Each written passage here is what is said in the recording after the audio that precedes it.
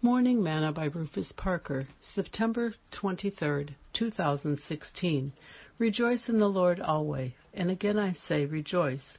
Let your moderation be known unto all men. The Lord is at hand. Be careful for nothing, but in everything by prayer and supplication with thanksgiving, let your requests be made known unto God. And the peace of God, which passeth all understanding, shall keep your hearts and minds through Christ Jesus.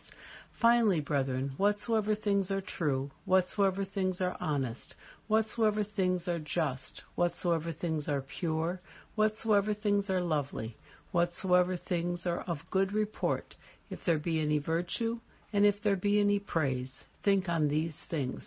Those things which ye have both learned and received and heard of me, and seen in me, do, and the God of peace shall be with you. Philippians 4, verses 4 through 9. Today's morsel. Every so often, I just like to sit and ponder on God and His goodness to me. As I look back over my life, I can see just how God has been so good to me. I think on my childhood and the fun times playing ball in the yard on a Sunday evening with family and friends, working the fields, learning how to farm, or how to cook and wash and iron beside my mom.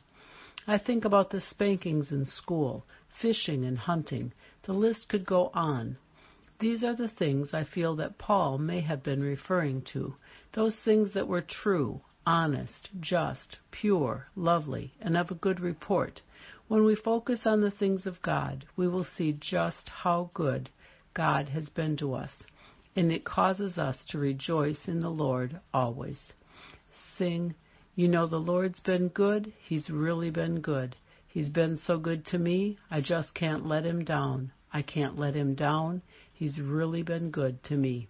Thought for today. What are you thinking on?